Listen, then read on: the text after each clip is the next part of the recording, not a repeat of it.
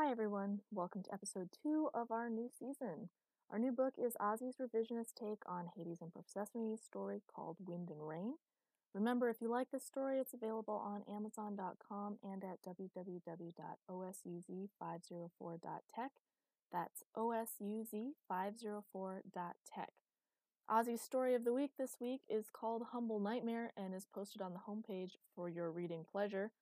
Otherwise, on to the story. The master placed her gently, though somewhat unceremoniously, in one of the chairs in her study. She'd carried Chloe all the way here as the staff tittered behind their hands. Chloe had heard one or two comments about, "They're fighting, finally," or, "I love it when the Spring Queen gets mad. Isn't she pretty? It's about time they did something." It made her a little frustrated. When the hair finally released her, she spat out, "I'm not your wife, you ridiculous king of an asshole. I would remember if I had the poor taste to marry someone like you." Master sighed and dropped into a chair across from her. "You don't remember because you made a deal with your mother, you ridiculous queen of an asshole. You bet her that you would still love me and come back to me even if she drowned you in the River Lethe. And you didn't, by the way." She said the last in a barely articulated hiss. "You left me 1,000 years ago without even telling me about this stupid bet, which I would have strongly opposed, by the way, if you'd bother to ask me instead of making hot-headed, poor decisions to prove some non-existent love to your mother." She leaned her head back into the chair. "God, I hate your mother." "Don't blame her, Ghosty." "Please don't use that nickname." "Well, you're the one who hid all this from me. Why didn't you explain any of this when I woke up on your couch? Why am I mortal then? I have a mortal name, mortal history, mortal degrees, mortal, mortal, mortal, mortal. I'm not your Spring Queen. And why don't I remember any of this, if in fact it happened? And why didn't you tell me any of this, you overbearing, self-righteous, selfish bastard?" "Because I'm not allowed to influence you in any way," Master hissed back. "If I coerce you, or do anything to influence you back to the way things were, your precious mother will come in here and drown you again, and I'll have to wait another 2,000 years to get a hint of where you've gone. You could have looked for me." "I did, you miserable woman.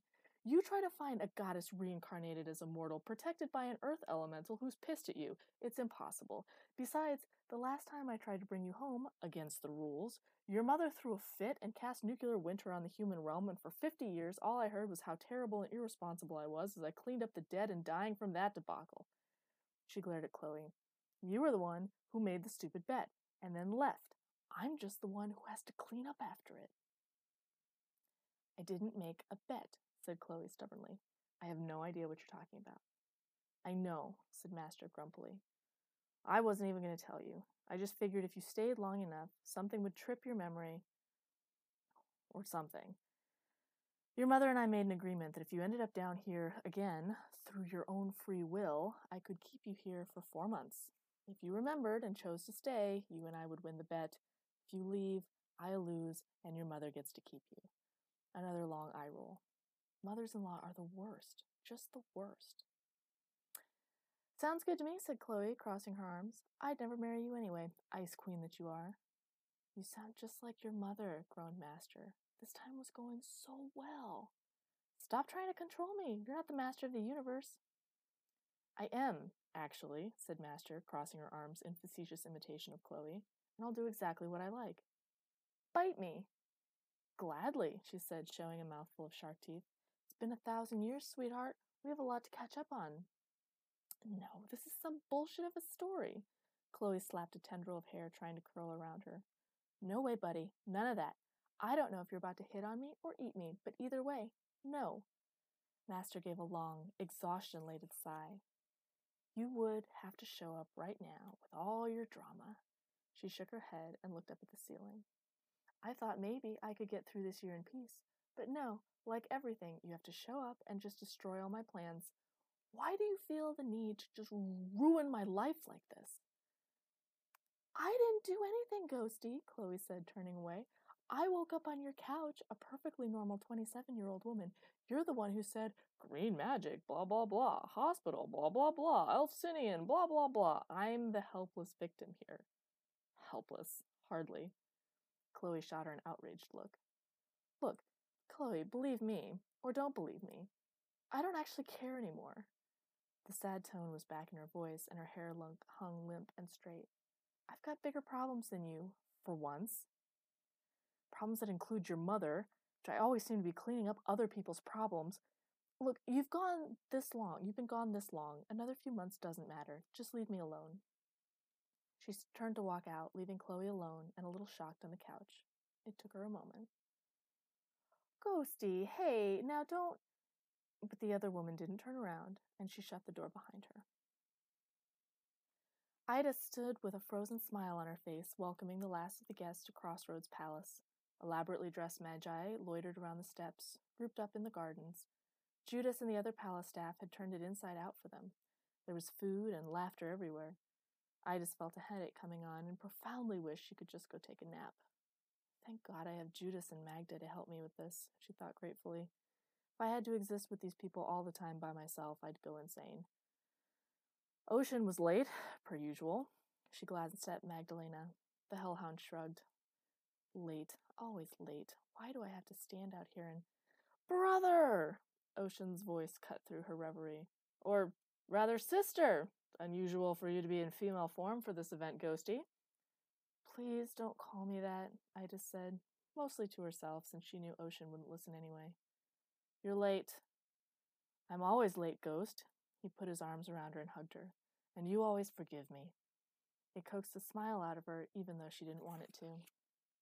Is Hurricane here? She asked, craning her head around her brother's massive body to see if the little water goddess was around. Yes, she's coming later. Brought a whole crew of children to visit this time. Why, do you like my wife more than me, sister? He grabbed her head and ruffled her hair. If you weren't famous for being such a prude, I'd be suspicious. Ida braced herself against all the muscle and pulled her head out, smoothing down her hair as much as possible, even though immediately locks twisted around her in tiny whirlwinds of agitation and tension. You know you don't have to worry about me. Now, Thunder, on the other hand. Where is that big, beautiful bastard? Shouted Ocean, loud enough to shake the earth and cause a long rippling crack along the front of the palace steps. Come out here and fight me! Ida sighed and laid her hand along the damage to mend it before it got out of control. If only my brothers were so easy, she thought, already feeling exhausted. Who are you calling bastard, you swine? Came the shout back. Instantly, Thunder threw himself into the air to land on top of his younger brother, pummeling him, both laughing. I hate my family, thought Idas, crossing her arms and standing to the side as the brawl wandered back down the steps and into the front courtyard. Her palace opened directly onto the capital street with a broad square that acted as a gate to many worlds. The town had sprung up around it, and the capital had seemed to get used to the yearly family reunion. As a result, there was a lively festival going on, hundreds of people thronging through the streets, hundreds of people to get hurt or stepped on by her idiot brothers. She waded into the fray, grabbing an ear from each, apologizing to the nice shopkeepers, whose little shops were a lot flouter now, and dragged the masters back up towards the palace. They're going to be too drunk to stand within an hour, she thought gratefully. Maybe I can get out of the party early and go read. Chloe had forgotten that Alcinian started tonight. She was awkwardly standing, mostly naked, outside the hot spring, trying to decide if she should risk talking to the gaggle of strange women currently occupying her favorite pool, or if she should sneak back to her room and beg Anouk to bring her something fluffy to read. The choice was made for her, unfortunately. Oh, hello there. A young woman with beautiful blue hair piled on top of her head waved at her. Yoo-hoo, she called. Don't be shy. Come on in. Girls, we have a new friend. Chloe tried very, very hard not to roll her eyes. Oh, look at her. She's adorable, said another. This one with little ram's horns attractively wrapped in pink cotton candy hair and delicate little hooves. A little deep green demi-goddess. Oh, how cute. Isn't Silence's wife a green goddess? Said another one, this one covered in scales and reptilian in nature. I think you're right, Eris, said the first one. You must be the spring queen we've heard so much about. I'd heard that you're back. Welcome home. Chloe tried to think happy thoughts as she slid into the water. Nope, nobody's wife, just running a hospital here for the master. A hospital? Why would Master Silence need a hospital? So she'll have some place to recover when I kill her, thought Chloe. No idea, she said instead. The master just asked that I help her with some healing magic, just in case.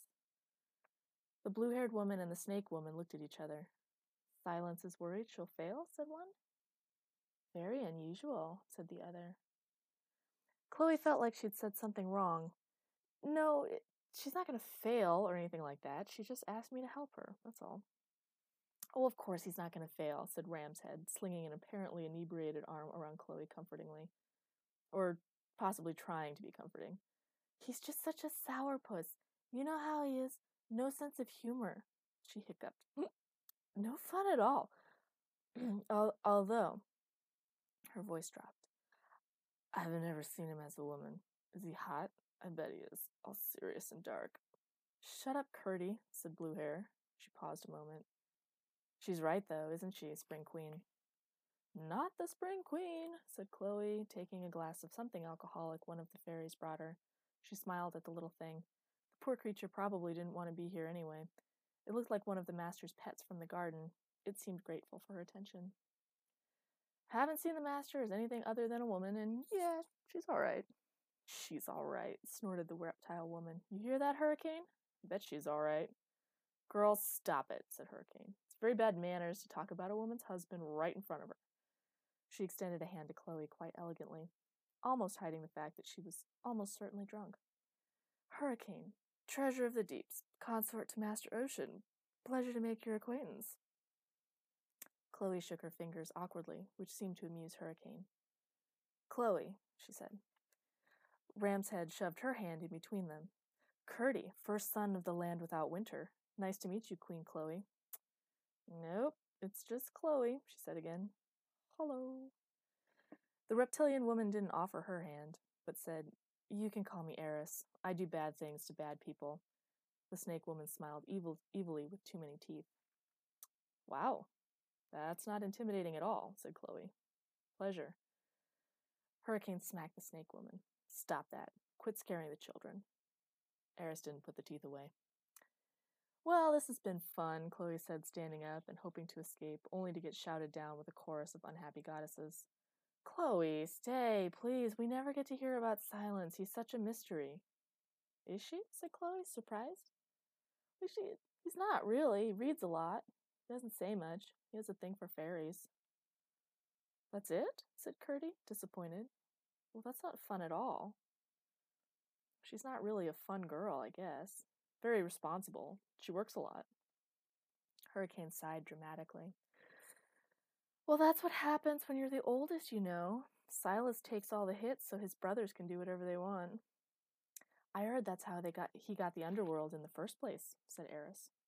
That's old news, said Curdy. Everyone knows Thunder and Ocean couldn't possibly be trusted with the Leviathans.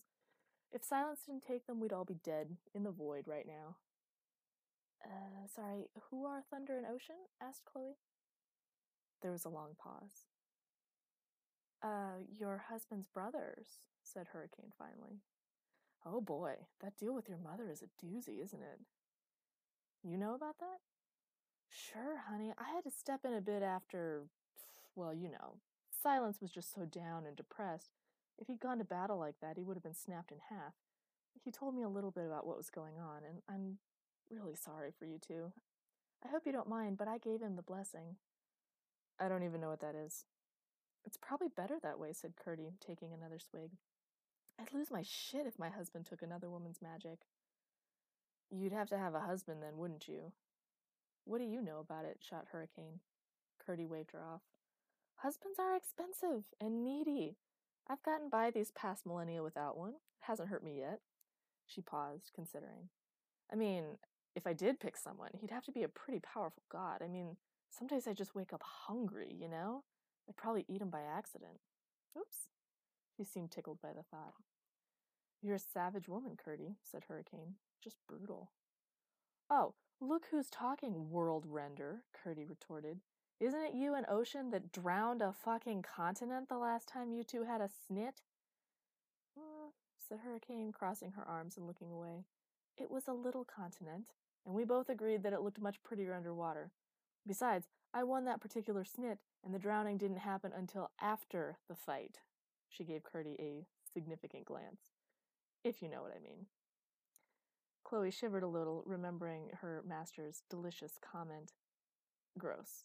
Yeah, I hear accidental cannibalism is hell on a marriage. There was a little laughter. The conversation paused. Lady Hurricane, dear, we're practically sisters. Hurricane, what's the blessing? Since I'm here this year, maybe I could help him out with it a little. I mean, I'm not very good with my magic yet, but do you think it matters? I think Silence would like it very much. She's a very sensitive person, you know. How sensitive, Hurricane? Asked Curdie. And where? Shut up, Hurricane responded, without too much heat. A blessing is just where you finish the armoring with Phaestus, putting whatever protective spells or magic you feel into the final piece. It should be something that can stand alone and protect her when her magic fails. The boys found out long ago that usually single magic breaks under battle conditions with the Leviathans, so they started asking for blessings. Now it's tradition that their wives or families do it for them. Except for Thunder. She frowned. Don't ever do a blessing for Thunder. He's a monster, said Curdie. Oh, okay. Any spell? Asked Chloe. Any protective spell, corrected Hurricane. I'm not sure I know any, said Chloe. You'll just have to find a good one for her then, said the water goddess. Now, can someone please bring me more alcohol? I'm almost sober, and that's a terrifying thought. Chloe stared at the page and tried to focus on patterns of light and energy that it told her she was supposed to see. She whispered the words and moved her hand over the pot and saw an obliging shoot pop its head out of the soil, blossoming into a sunflower. She had a moment of pleasure in the accomplishment, and turned to call Anouk over to show it to her. Before she remembered that Master had commandeered Anouk for some special project, and she'd sent Magda on another super-secret project. Chloe sighed. Bored. None of my friends are here to entertain me. Chloe, darling, why are you still here? Hurricane's clear, high voice rang through the hospital wing. Chloe craned her neck around a stack of books to see her. Oh, hello, Hurricane. Just working on some magic stuff. What are you doing?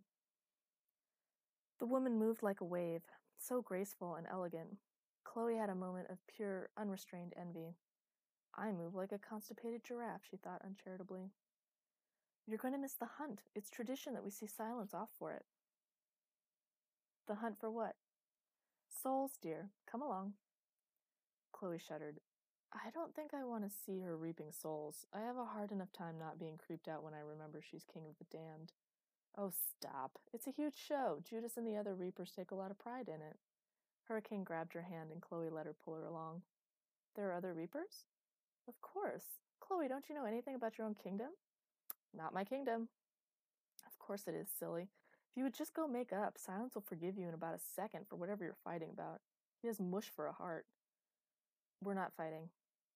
Of course you're not. Hurricane led her along the corridors towards one of the city-facing balconies. The ever-present darkness of Crossroads suddenly vaulted in front of her, and she had another overwhelming homesickness for sunlight, starlight, a forest, anything. So depressing down here. I'm going back inside, she said. Stop that, said Hurricane, pulling her fully onto the balcony and towards the railing. You're going to miss the good part. Chloe tried hard not to roll her eyes, since she was pretty sure Hurricane would see and would not be amused. She started and then stopped. The courtyard was full. Howling hounds, or maybe wolves, great black stags, dark figures with cloaks rambled around as the city drums beat feverishly. Judas and Magda were on the stairs of the palace shouting something incoherently to a call-and-response rhythm that Chloe couldn't hear but could definitely feel. But everyone seemed to know what it was and answered back just as incoherently. Fires were lit up, firecrackers of colors spewed from the rooftops and markets as far as the eye could see. There was shouting and laughter and the occasional bellow of one of the wolves or stags below that sounded absolutely terrifying. Judas called something again, but this time instead of answering, the crowd went silent. Chloe could almost hear her heartbeat pounding in her ears until she realized it wasn't her heart. It was the drumbeat of hooves through the sky. She dropped to her knees as Thanatos thundered over her, a giant black fey nightmare careening through the air like a storm. At his appearance, a wild cheer erupted from the crowd, and the wolves bayed uncontrollably. Instead of her usual controlled, elegant master, Thanatos was carrying a savage. Silence, instead of his typical black, was now a giant of a man, garbed in deep green, with a huge bow strapped across his back. Horns stuck up through his helm as he urged Thanatos faster and lower. Thanatos circled once, twice, and on the third, Master threw up his hands to rip open a gate of purple-black fire and fury, howling at the darkness like one of his wolves, before the whole courtyard erupted into a mad sprint for the yawning chasm in what had been empty space. Drums started up again, the crowd yelling encouragement as the whole entourage fell into the black hole and it sealed itself up. Jesus, said Chloe on a long breath out. What was that? The Wild Hunt, said Hurricane, her voice tight with excitement and maybe lust. Isn't it great? You're a scary lady, said Chloe, retreating a little from her on the balcony. Hurricane laughed and her eyes glowed turquoise. Hey, you're the one married to that monster. No way. Just wait until he comes back, she said, relish in her voice. The return trip is even better. Jesus. Chloe fell asleep. Evidently the hunt took all night, and there wasn't much to do if you weren't into drinking or beating on drums. Hurricane stayed with her. Occasionally, one of her daughters came in to say good night, or one of the small shadows drifted in with festival treats. Hurricane sang something soothing as she worked a weaving. Chloe didn't understand what she was doing or singing or making, but it seemed relaxing, and the steady whoosh, clack of the shuttle and loom melded with her song, relaxing her as they waited. Outside, the sounds of the festival got louder as people got drunker. Why are they so noisy? She said, rubbing her eyes and finally breaking out of her nap. What's the big deal? The master's bringing their loved ones to them tonight, said Hurricane, quietly putting down her cloth and coming to sit next to Chloe and look out over the balcony. Families, lovers, friends. Silence brings the souls from 1,000 worlds tonight to strengthen him and his magic before the Leviathans. Oh, so he kills people to bolster his spells? Hurricane scowled at her. Of course not. He just guides the lost ones and the stupid ones back to where they should be. In exchange, he just takes a small piece of their spiritual power. Nothing that won't come back. Ah, a long pause. You seem to really like my master. Hurricane smiled. She's a good master, a good brother. She gave Chloe a side look. I wish you could see him like that. I am uncomfortable with this conversation, said Chloe, and hungry. Isn't there anything to eat in this place? Outside, there was a long, loud howl of a hellhound. It sounded like Magda, though Chloe couldn't tell how she knew that. She and Hurricane both ran to the railing. Black flame sprang up in the gate, and again, yawning indigo black slithered up the air, splitting itself in two and opening onto a star field, an endless display of whirling galaxies in starlight that made Chloe catch her breath. Thanatos flung himself through the breach as the master leapt off his back, hitting the solid stone below. His helm was off, and Chloe realized the horns were actually his, not part of the helmet, as he bellowed into the portal. Streams of light poured out of the galaxies, light of every color, light so thick it was almost solid, and thin, delicate snowflake patterns of texture and color followed it. All of it ricocheted off the overwhelming darkness of the black fires around it. The master pulled an arrow from his quiver, shooting it high into the vaulted stone of the underworld, where it shone like a falling star before plunging far beyond the city. He then rammed his fist into the earth, causing a wave of stone to erupt from the courtyard and take a mirror image shape of him. The great stone figure shivered, drawing itself up to 100 feet high, bellowed in an uncanny image of echo of the master's call, and reached out long strides through the main square towards the arrow. The rainbow of energy and light coalesced behind him like the tail of a comet. With each step, bits of the comet tail solidified into shapes and figures that dropped to the earth. Children and adults ran to each after the great stone man passed, as the original took another arrow and shot it into the heart of the void, slamming the portal shut. The hunt returns, shouted the master, turning to the city and throwing his arms open wide as if in invitation. Burn it to the ground! He laughed as the drums and music kicked up another notch and the city shook with the noise. Holy shit, breathed Chloe. Is this real? Like, seriously? Hurricane chuckled. This is the only reason Ocean comes early anyway, she said, a little ruefully. He just likes getting drunk and rowdy with no consequences. And this is the only time Silence cut loose a little. I can't believe he and she are the same person, said Chloe, as the brute came striding up the stairs of the palace. She leaned over to see him better, and something above him must have caught his attention. For a moment, his and her eyes met, and she thought, he's a madman. He seemed to hear her and burst out laughing again as he strode up the stairway into the great building. Nothing good ever happens when he laughs, she repeated quietly to herself, feeling colder than usual. Chapter 3. Chloe cleared her throat awkwardly at the entrance to the palace forge. The tough, crippled man at the fires didn't seem to hear her. She tried not to stare too hard at his shriveled right leg. It made her uncomfortable. She looked back at Magda for encouragement. Maggie made little shooing motions with her hands. "Go on, ask him," she mouthed. I will. Just let me do it, okay?"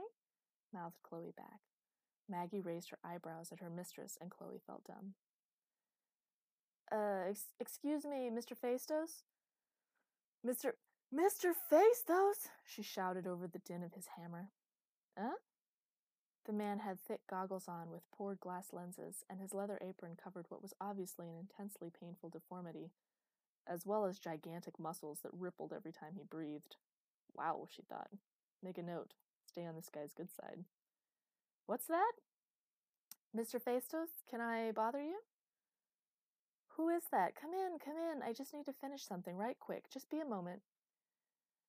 In an almost balletic turn that belied the frozen, painful-looking right leg anchored to the floor, he slammed his hammer down on the piece one more time and plunged it into an oil bath, letting the metal bathe him in a hot spray of sparks. He didn't seem to notice, letting the fires and boiling water play on his skin almost like living things before damping down the forge and coming close to Chloe. "Oh, Spring Queen, I'm so happy to see you again. Welcome home." Through the dirt and soot on his face, Chloe could see a light dusting of freckles and stunning, expansive blue eyes brimming with kindness. A man of warm sunshine, she thought, impressed and a little taken aback. She had a sudden wash of familiarity and protectiveness that surprised her. Thank you?" She coughed a little. "Look, I'd like to— Oh, yes, the blessing. Of course, I always do the Shadow Master's armor first. He's always so considerate when I come to visit. Always gives me plenty of time. Not like those brute brothers of his." Phaistos spat dismissively. Couldn't plan their way out of a paper bag, those two. He patted her hand. "And it's so nice that you're finally going to give a blessing. Master Silence deserves it. Hurricane did a nice job last year, but, she also did Oceans, and it's never good to have the same kind of magic done twice to the Leviathans. They're much too quick and clever for that." Chloe blinked. He was talking a little fast for her. Well, yes, I agree. Only, you see, I haven't had much time to prepare the spells or anything, and I don't want to hurt the master, so— Of course, this is what I do, young mistress. Don't you fret. You just think of the spells you want, and I'll engrave them into the armor and show you how to put all that power behind them." "Yes, well, see, sir, that's a little bit of a problem." "Problem?" She held a book out for him. "See, I'm pretty sure that the spell I want is in this book, but I'm also pretty sure I'm going to have to defeat whatever comes out of it or die. So you see, I'm just a little bit nervous about opening it myself." Phaistos looked at her in confusion. "A book? You have to read a book to cast spells?" He paused as if the thought was brand new to him. "Why?" She shrugged. "It's just the way it works." She pointed to the book. "Bad stuff comes out when I open them, and I'm pretty sure this one is going to be really bad. It's going to suck." He looked at it. "You need me to help you defeat a book?" He chewed his bottom lip. "Never had a goddess ask me that before. I'm not much of a fighter, you see." "But you're a good metal mage, right? Everyone says so. Fire and metal always do what you tell them." "Well, yes, but miss, you're a green mage. Plants don't mix well with my kind of magic." "It'll be fine. Please help me. I don't want the master to be by herself again this year." Phaistos clapped his palms together and hobbled over to one of the racks, handing her a whip made of thin, delicate razors set in chains, and taking one of his heavy hammers for himself. "Now, don't look at me like that, miss. Good, simple tools for simple fighters here." He gave her a considering look. "And you just look like a whip would suit you." He stabbed his chin towards the book. "Go ahead, miss. Open her up. Let's see what we got." Chloe took a deep breath and let the little switch click in the way she discovered worked best. In her mind, she wormed her way into the binding spell, keeping the book closed, and exploded her golden magic into the lock like a flower bursting into bloom. "Pretty, miss," said Phaistos somewhere beside her. That spell would look lovely in pearl or amber in a nice breastplate. The book opened as she let it fall to the ground and waited anxiously. For a moment, nothing happened. Then, a slim, purple-black tendril rose smoke-like from the pages. Chloe let golden power flow down her chain and let her wrist snap out to catch it. But the whip passed through it with no change. The smoke continued to flow, misting upwards into a cloud of deep, deep black. Phaestos put down his hammer. Phaestos, what are you doing? We need... Nah, miss, there's no weapon that can cut through nothingness. He drew a small bubble of liquid metal from the bucket behind him with a flick of his fingers, shaping it into a ball before him and gently pushing it into the expanding cloud. The metal disappeared instantly, and the cloud expanded. Now Chloe could see silvery dust moving, almost like galaxies in the blackness. Don't touch it, said Phaestos, warmth gone from his voice. We'll need to contain it in something huge. What do I have that can contain all the universe? He shambled to the side, leaving Chloe staring at the still expanding cloud in terror. Phaestos? What am I supposed to be doing? Please don't leave me here with it. Relax, miss. We have 4, maybe even 5 minutes before it consumes us and everything in the underworld. It's just a black hole, you know. Tricky things, though. I've only seen one once, and that one got busted up by Master Silence, so I'm not sure... Less talking, more magic, please, said Chloe, watching the cloud move closer, eating up the light and warping with heat-seeking agility, following her as if it could sense her and was hungry. I wish I had a crystal, a lovely big crystal with solid walls that I could lock you away in, she thought, backing away. It followed. She swung her chain, more in hope than for real, and the hole ate it, stripped it from her hand, sucking up the golden magic first, and then the chain itself before she dropped it, seeing blackness crawling up the metal before it disappeared. Phaestos? Please hurry. She could hear him muttering and searching through things, but he didn't respond. She shut her eyes tightly. I would like a big, beautiful crystal that looks like this, that will fit over all this darkness and warp space like this, and then you can be as big as you want on the inside, Mr. Black Hole, but please stop expanding into my space. She could feel cold coming closer and closer, and reflexively flung out her hands, feeling that odd bleeding sensation as energy slipped out of her fingers. The cold stopped suddenly. She opened her eyes. 2 or 3 feet in front of her, trapped in a golden crystal that looked like a dahlia in full bloom, was the black hole. It couldn't grow anymore. It looked like the seed bed in the golden dahlia, rippling in and out of itself, as if the two had always been together, merged, combined. She could see a thread of energy flowing into the blackness from the flower, and as she watched, it shrunk a tiny amount. Phaestos let out a long whistle. Nicely done, miss. Lovely little containment mutual binding spell you came up with there. He fearlessly shuffled to the flower and tapped it to hear a bell-like ring. That's mighty pretty. Will it hold? She said, through clamped teeth. I really don't want to do this again. No, ma'am. You just slowed it down, but this might help. He held up golden discs that looked like buttons with spikes through the bottom. I made these for a friend a few years ago. He has a bit of a problem with leaking magic sometimes, so these little babies are designed to reflect everything right back to where it came from. I bet that'll stop this little beast from eating your pretty flower. Great. Wonderful. Fantastic. Can you please finish it? This makes me super nervous over here. He laughed and slowly moved to get his hammer. Nah, miss. You have it tucked up nice and neat. I'm just putting on the final touches. It's a good spell. Don't worry. He limped to the dahlia, and if it wasn't obvious how painful it was for him to move, Chloe would have screamed with impatience. She was afraid to move, afraid to breathe in case something distracted her and she lost the pattern of the flower. She was, in fact, frozen with her hands still out. Just stay right there. Everything, please, just stay right where you're at. Phaestos took a look at the crystal from all sides, tapped it again to listen for the ringing bell tone. Whatever he heard, he seemed to find places that deserved the little gold discs.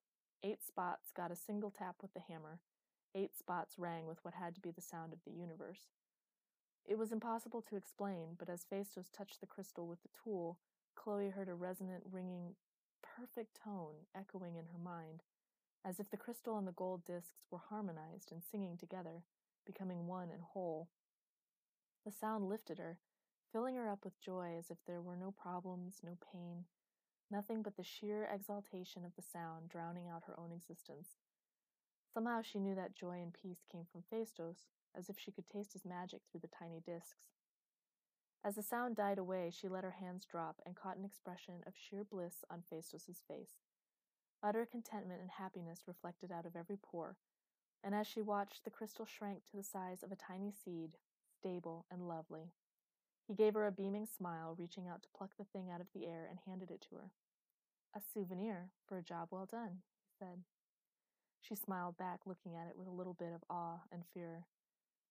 "Phaestos, is that how magic feels for you all the time? That joy?" "Mm-hmm," he said. "No wonder you're so happy all the time." He patted her hands. "Magic is joy. You don't need books to cast yours. You'll figure it out." He looked down at the jewel. "I think that's a wonderful spell for the blessing. I think I memorized the pattern. You don't have to worry. I'll make sure to put it on the new set." She coughed. And a healing spell? I can do that one already. Can we put a couple on the armor?" "Of course, miss. It's magic. You can do whatever you want." He smiled at her, delighted.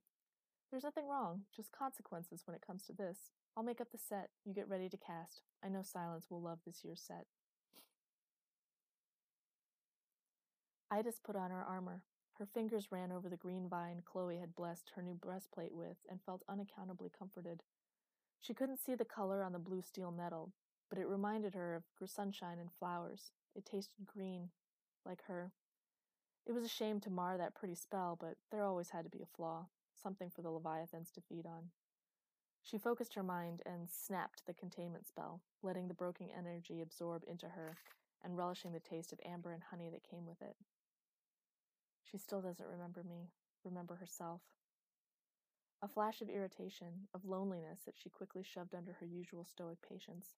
Doesn't matter. She will or she won't come back to me. It's irrelevant what I want. Master, what are you doing?" Idas turned to see her wife hesitating in the doorway. It made her smile. She seemed so young and helpful. It reminded her of when she had first brought Phoebe down here. "Getting ready," Idas said, turning her attention back to her armor, and forced the sentiment away. She needed her mind in old, familiar patterns, focus that would become binding spells and battle magic. Focus that would keep the world alive for another year. Responsibility settled in her heart, and she felt cold. "It's not my imagination," she thought. "Something is making them stronger. I can feel their restlessness from here." "Where are you going?" Chloe asked. Her hands gently moved Idas's away and took over tightening buckles. Idas relaxed into the small luxury in surprise and gratitude. "Into Tartarus, where the Leviathans are imprisoned. Every few years the bindings fail and the Leviathans and my brothers and I have to redo them. It's a terrible bother," she said with a small smile. "They would prefer not to be bound. It's very inconvenient of them." "Oh, that sounds dangerous." "It is." Idas watched her intent concentration on the buckles. "They need to be tighter, wife. Straps aren't there for comfort." "Sorry." She could see a blush starting from the younger woman's neck. "She looks good in scarlet," thought the mage. "I'll have to find her something decent to wear. If I survive this. If it's worth surviving." Chloe stood back, staring at her as Idas took up her shield and spear and turned towards the door. "What?" she asked.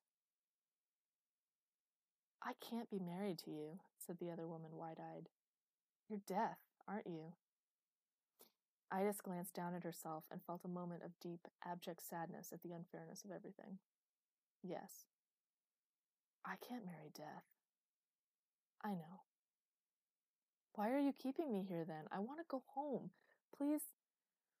Idas saw an image of Chloe's broken human body lying on white sheets in another world, saw the lifetime of suffering trapped in her flesh prison, saw another lifetime of hers pass by all alone. "No," she said. "But why? Can't you just—" "This discussion is over," said Idas, pulling on her helmet, letting her hair spill from it in a long midnight blue wild wave. The tendrils lashed out restlessly, reflecting her irritation. "You can stay here, or I can throw you into oblivion. Me or the void. I won't send you home." Idas strode out, calling for Thanatos and Judas as she left the room. "She's a beast," said Chloe to Anouk. A selfish monster. Who's that, mistress? The master. Oh no, the master is very kind. She takes care of everyone. She won't send me home. She's making me wait. Chloe stuck her chin on her hand and stared moodily into the firelight. There's probably a reason, mistress. The master never does anything for herself. That's a lie. Anouk looked horrified.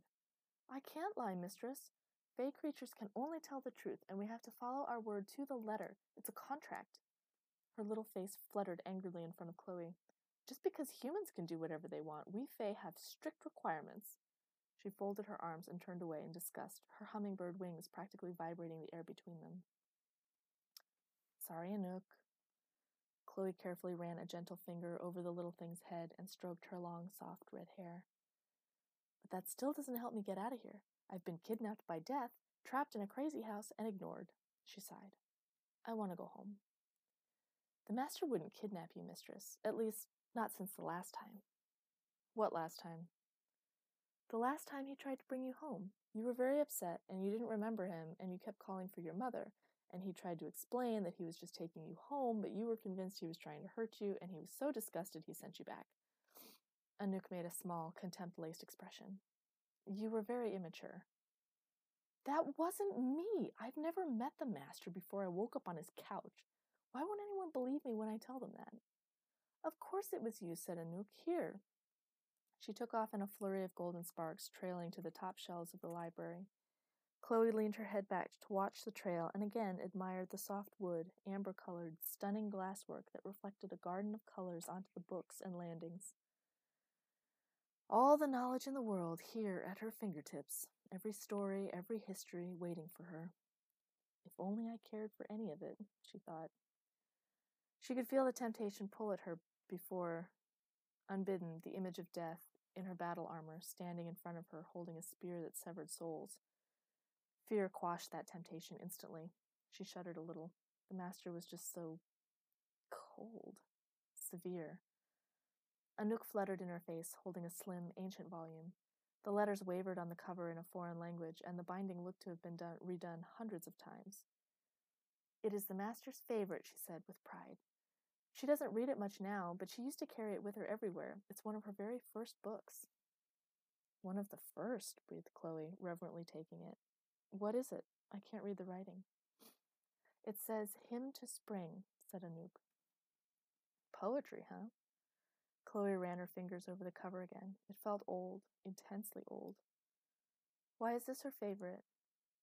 It's for you, silly. She wrote poetry for you, ages ago.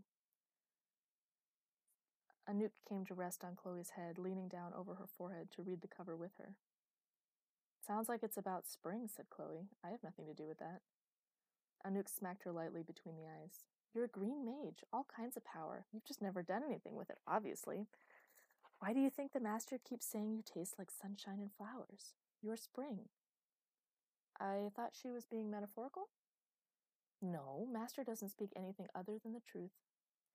Master sounds like a great big stick in the mud. Another smack from Anouk. Ow, ow, easy on the hitting, small person. Suddenly, the earth shook. Chloe went to her knees and covered her head as books and detritus rained down on her. She curled her body around Anouk as the whole palace rocked. There was a final, heavy thud as something seemed to rattle the doors of the palace and a sound like tearing metal. Footsteps and shouting echoed from the hallway outside. Chloe tucked Anouk into her pocket and threw open the great library doors. Another great shudder ran through the building. Another terrible scream seemed to echo from somewhere. She grabbed a shade, a smaller demon carrying a basket of something, pulling him towards her. What's going on? She shouted over another tremor. The Leviathans, he shouted back. They're winning! The master opened a portal to throw Thanatos back, but the Leviathans are winning! He wrenched out of her grip and continued his run down the hallway. She took off towards the throne room. Judas, she shouted, through the chaos of shifting buildings and injured people. Judas, where is he? A random demon pointed towards the garden. There, with Thanatos. She nodded, holding onto a wall as another quake brought another section of ceiling down and elicited another round of screaming. Judas! She called, screaming, stumbling out into the relative peace of the subterranean garden. Large rents had formed in the earth through it, protruding stones capped with jewels and odd bursts of light that would have been pretty if she hadn't been terrified. "Judas!" she screamed, cupping her hands. "Where are you?" "Here," he finally answered, deep in the center of the garden. "Here, mistress." She spun, heading for the voice, trying not to trip on the chasms opening up with each heave of the earth. He was kneeling over the great black horse, Thanatos. She couldn't see well yet, but its black hide was slick with something, and Judas seemed to be covered in blood. "Judas," she said, skidding to a stop. "What happened? What is this?" "I don't know," he said breathlessly, as if exhausted.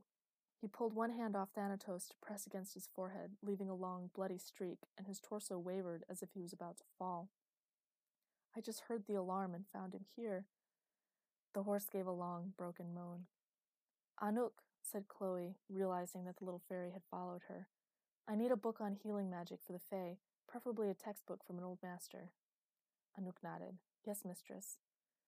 Chloe put her own hands on Thanatos and felt something pulling her power away, something eating the great Fae from the inside out.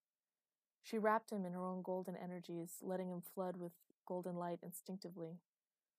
"Where's the master?" "No sign," said Judas, shaking his head. "The earth is tied to her here, though. If she dies, the underworld falls." "She's a goddess. She can't die." "Of course she can," he said dully. "The Leviathans would consume her. They've almost done it before." "They'd eat her?" "Yes." Judas leaned back against the tree, breathing hard. "I tried to open a mirror to see what was going on, but I don't have the strength." "It's okay," said Chloe, patting him gently. "It's okay. We'll figure something out. The master is still alive. For now," she thought, looking up and seeing the heaving caverns and deep rents in the earth. For however long that is.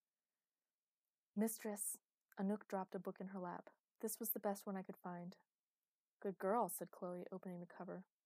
Immediately an old man in a golden robe emerged from the pages.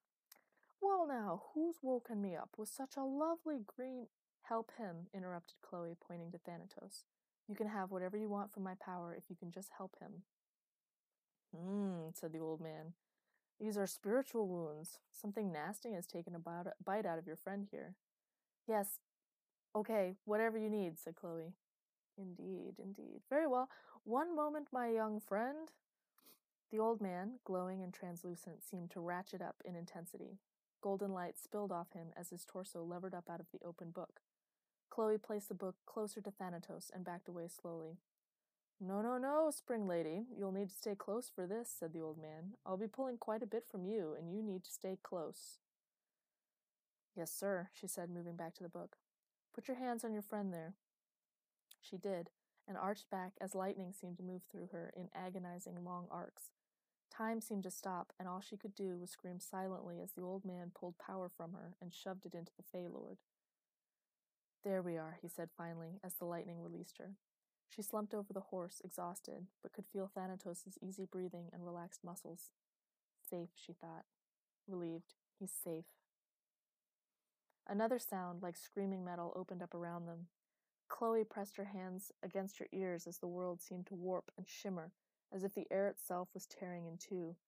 There was a moment of tension, of waiting, before a long fissure lit with white flame erupted 20 feet off the ground, and a broken, burned body plunged, no, was hurled through the gap. It was the master. Chloe gasped, stumbling to pull off her helm. Her broken sword lay next to her. Judas wrenched himself to her knees, gesturing and shouting unfamiliar words at the portal to close it as Chloe rolled over the god. Her face had been smashed. Blood was everywhere. Her armor was melted and burned into her skin, and Chloe was fairly sure bones were sticking through openings in the mail. A ribbon of golden green light seemed to be holding her torso together, where it looked like giant jaws had torn pieces of her insides out. Bark had grown over her skin where there looked to be only bone burned black. "Master?" she whispered, afraid to even touch her. "Move!" shouted Judas, dragging the book with the old man's torso close to his master, and then putting Chloe's hands back down to the ruins of Idis's breastplate. "Do it again." Chloe blinked. "But I—" "Do it again!" snarled Judas, losing his human form and reverting to hellhound, dropping his head into his paws. "You must." I'm sorry, dear, said the old man. I'll be needing more power than you have. There has to be enough. Judas, Yes, take mine too. Chloe pulled the big pound onto her lap and placed both hands on the master. Do it. Miss, please. All right, but you know, she couldn't hear anything more from the roaring in her ears as the lightning came back. She woke up in the library, stretched out on the master's couch, curiously reminiscent of her first wake-up in the underworld. It was clean. No cracks or damage in the walls. Books still littered the landings, but there was no heaving earth, no screaming portals opening, no shouting in the halls. Peace and quiet. A sudden red-haired pixie shot into her frame of vision. Anouk, she said, smiling in relief. You're okay? Yes, mistress. Chloe rubbed her eyes and sat up slowly, immediately feeling her head split open and her body ache fiercely. Oh, I feel terrible. What happened? Thanatos was able to stop the quakes and brought you here to rest. Him and Magdalena have been repairing the whole palace today. You've been asleep for a whole day. She seemed positively cheery about it. Chloe groaned. What about the master? Anouk paused. She's still not awake. But she's alive? Anouk nodded. Good. Let's go see her. Magdalena said you needed to rest. She's with Master now. Chloe narrowed her eyes. Where was she when Master needed her? Huh? Where has she been anyway? No, I want to see the Lord. We're going. Magdalena often helps Master. She's gone often. Hush. Chloe staggered to her feet. Anouk came to sit on her shoulder in her usual position. We're going to see her. Maggie, let me go. Magdalena crossed her arms and shook her head. No, mistress, the master wouldn't want you to see her like this. Like what? Injured? I've already seen her injured. Let me through, said Chloe, trying to push her way past the hellhound. Magdalena just moved in front of her again. No, mistress, please, you don't understand. Chloe paused, her hands on her hips. Explain it to me, then. Magdalena looked pained. Master is not human. You may see something that would make you uncomfortable. It may change how you see the master. Oh, I don't care, Chloe pushed past her. Look, Maggie, the master keeps saying that she wants to marry me, right? Well, if I'm the mistress, isn't this kind of my job? Don't you work for me? Yes, mistress, but so let me pass. But you don't even remember Master. Magdalena looked torn. You don't even like her. Of course I like her. You're afraid of her and you said you wouldn't marry her. Chloe glared at Magdalena. Quit eavesdropping on my conversations, you sneak. Her hands fell back to her sides as another image of the master popped into her mind. Battle armor. Svalin, the shield of burning earth on her back. Guarnir, the spear of the damned in her hands. Cold eyes. And how do I know that? Besides, anyone who carries weapons with names is bad news. New rule I just invented. Never date anyone with a pet spear. She's just a little intimidating, Maggie. Another brief skein of ice skittered down her spine as she remembered. You taste like sunshine and flowers. A lick of her lips. It's delicious. She keeps chewing on me, Maggie. Tell me that wouldn't make you a little suspicious of motives.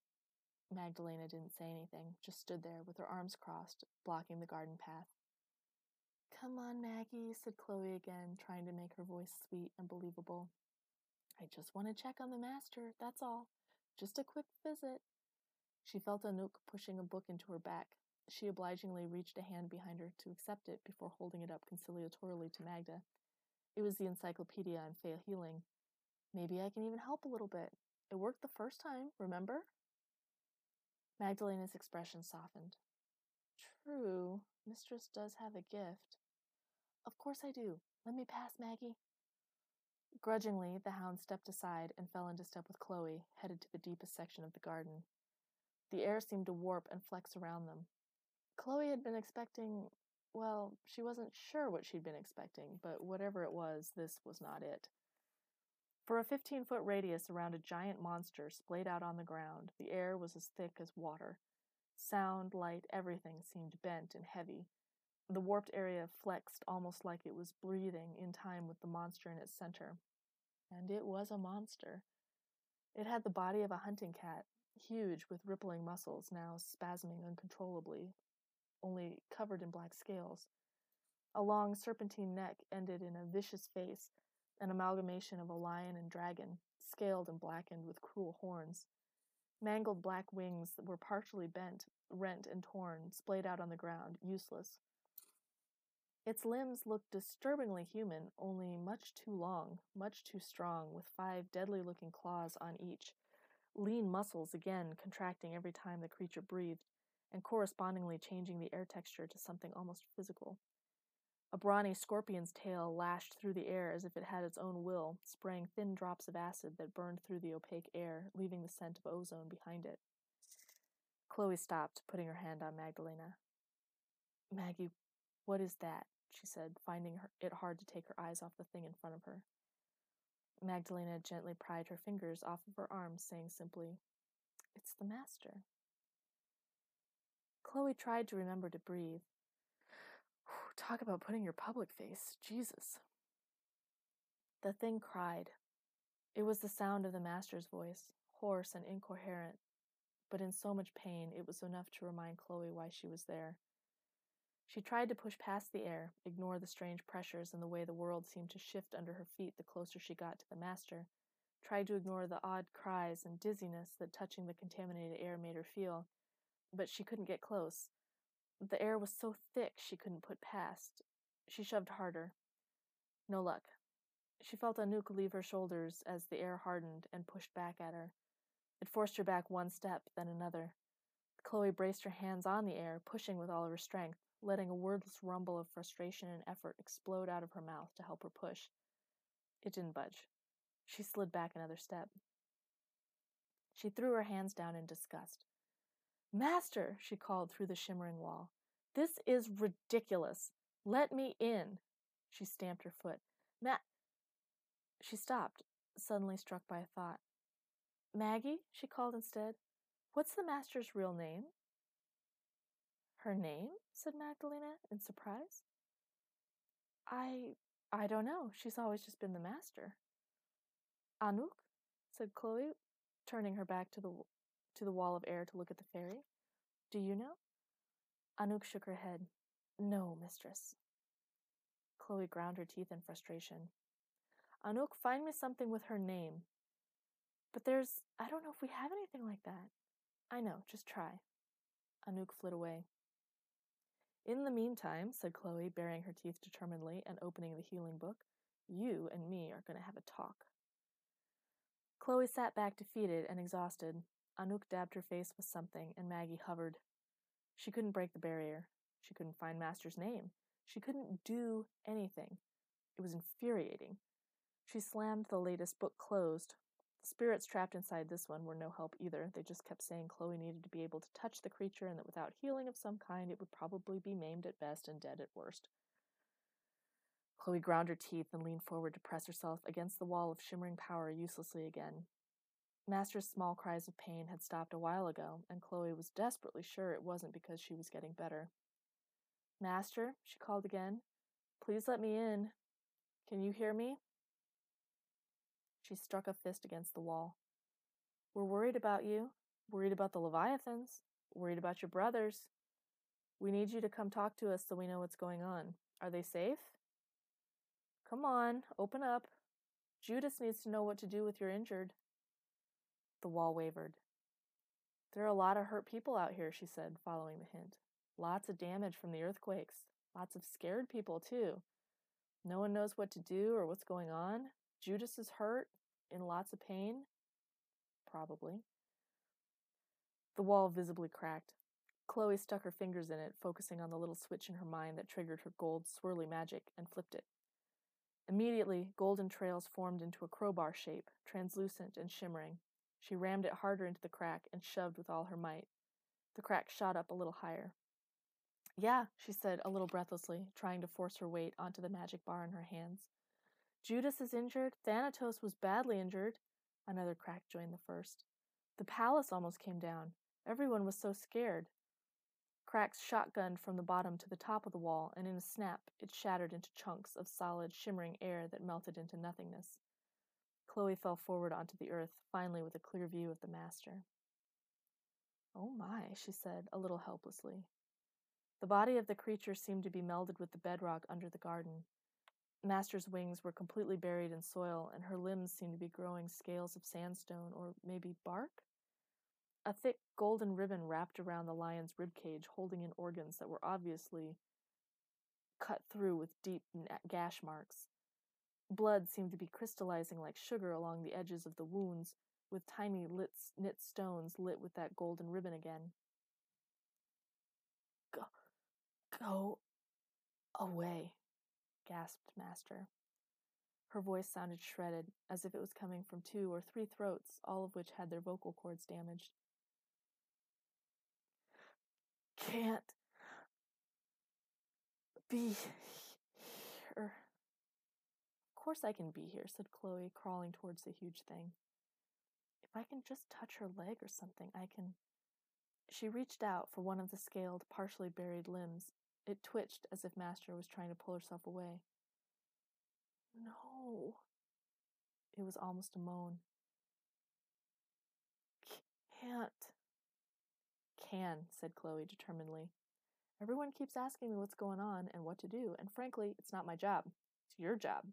She took hold of what she figured was a leg and pictured the Greater Cure Wounds spell clearly in her mind, just like the author had shown her with Thanatos.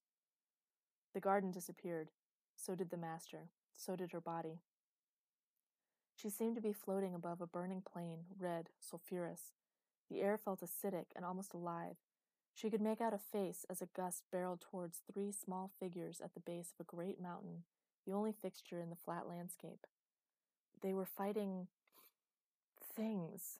Huge worms with heads of only teeth shot up out of the red earth. Lightning crackled around them, and Chloe felt the thunderbolts echo in her head, so many that all the sound blurred into one explosion of light that went on and on. Shadowy figures without form swooped down on the trio through the light like gossamer-laced death, taking translucent pieces of the fighters with each swoop until one by one they were consumed with black fires. A thundering herd of blue-white horses swiftly appeared at the base of the mountain, plunging through the worms and creatures, deafening her. But it was the rumble of the mountain that caught her attention, the way that stones larger than houses, massive boulders, sloughed off like gravel, the way the mountain itself seemed to bend and shift. Cracks lit with lava appeared, highlighting the shape of an eye, the arc of a wing. With a pyroclastic explosion, the mountain itself shook off its stone, and a red-gold dragon, huge and terrible, bellowed at the figures, who were wrapped in a water bubble to avoid the debris. As Chloe watched, flame melted their small protection, and a giant foot crushed to the ground, flinging the black horse to one side as another claw pinned its rider. Another chariot of blue-white horses appeared, this one larger. A tidal wave of blue-green water followed it, slamming into the dragon. As it reeled backwards, the fallen rider leapt back to her feet and cast the shadow-sheathed spear into the great beast. It hit, burying itself deep under the scales in the dragon's underbelly, and shadows began to wrap around it, binding it, trapping its wings and tail. Before the shadows could wrap it entirely, the tail lashed out, catching the spear thrower straight on. She held onto it, even as it flung her side to side and gouged holes into her with sharp scales, and slammed a sword made of indigo air and magic through the thin part of the limb, pinning it to the ground, and lighting another one of her strange black flames that made the dragon roar again. Light fell from the sky. White light, carried on the back of a gold horse this time, followed the shadows, wrapping around the dragon, strengthening them, tightening the binding. More black flames erupted around the dragon as the figures on the ground drew its attention away from the blue chariot, adding its blue light to the white. The light twined around the creature, tighter and tighter, until it seemed to be still. Stone began to creep onto its skin, as if the mountain was remaking itself out of the dragon's body. Master pulled out her sword from the creature's tail, letting it turn from indigo black to simple metal again, and shimmer into the form of her spear. She turned away to create a now familiar portal. No, Chloe tried to scream. What are you doing? He's not turned yet. Don't turn your back on him. The dragon's eye rolled wildly as it broke a claw out of its stone prison to slam it into the black figure on the earth. Chloe watched as the claws emerged, punching a hole in her master from back to front. There was a pause as the master seemed to look down at the emptiness that used to be her midsection before she fell, smashed and bleeding onto the red dust. Blue and white light shot out, rebinding the stone, forcing the claw back into the prison.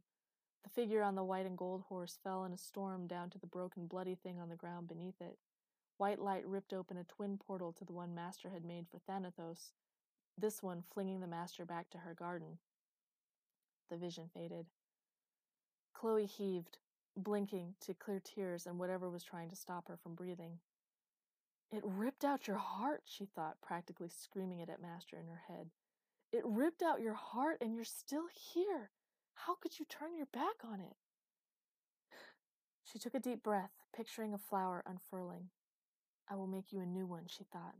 I'll put back your insides and your soul, since you had the bad taste to let them get stolen. She planted the golden flower inside Master's wounds. From here, she could see that while the organs and bones were cracked or ripped out, the bigger wound was that the dragon had eaten part of Master's soul, her power. There was a black hole where there should be magic, a void that seemed to be consuming what was left of the Master from the inside out. I can work with that. I know how to fix this. Chloe pictured the flower, chanted the words, let her own soul fill up the difference, feeding the void until it was sated. Small and contained, filled up the cavity of shattered systems with a new heart, new lungs, gave the Master roots into her earth, letting her own magic wrap around Chloe's golden ribbon so that indigo black and gold flowed into the flower that faded into newly remade skin, newly healed muscles. Chloe opened her eyes and sighed in relief to see Master back to her version of human, with a surprising difference. Her pale white skin was now tattooed with a black and gold chrysanthemum from throat to hips. It was very pretty. Chloe paused to admire it for a minute. I didn't know I could do that, she thought. Wow, breathed Maggie from over her shoulder. How did you do that? Chloe opened her mouth to answer, I have no idea, had a brief moment to feel slightly dizzy and a little queasy, and then promptly passed out.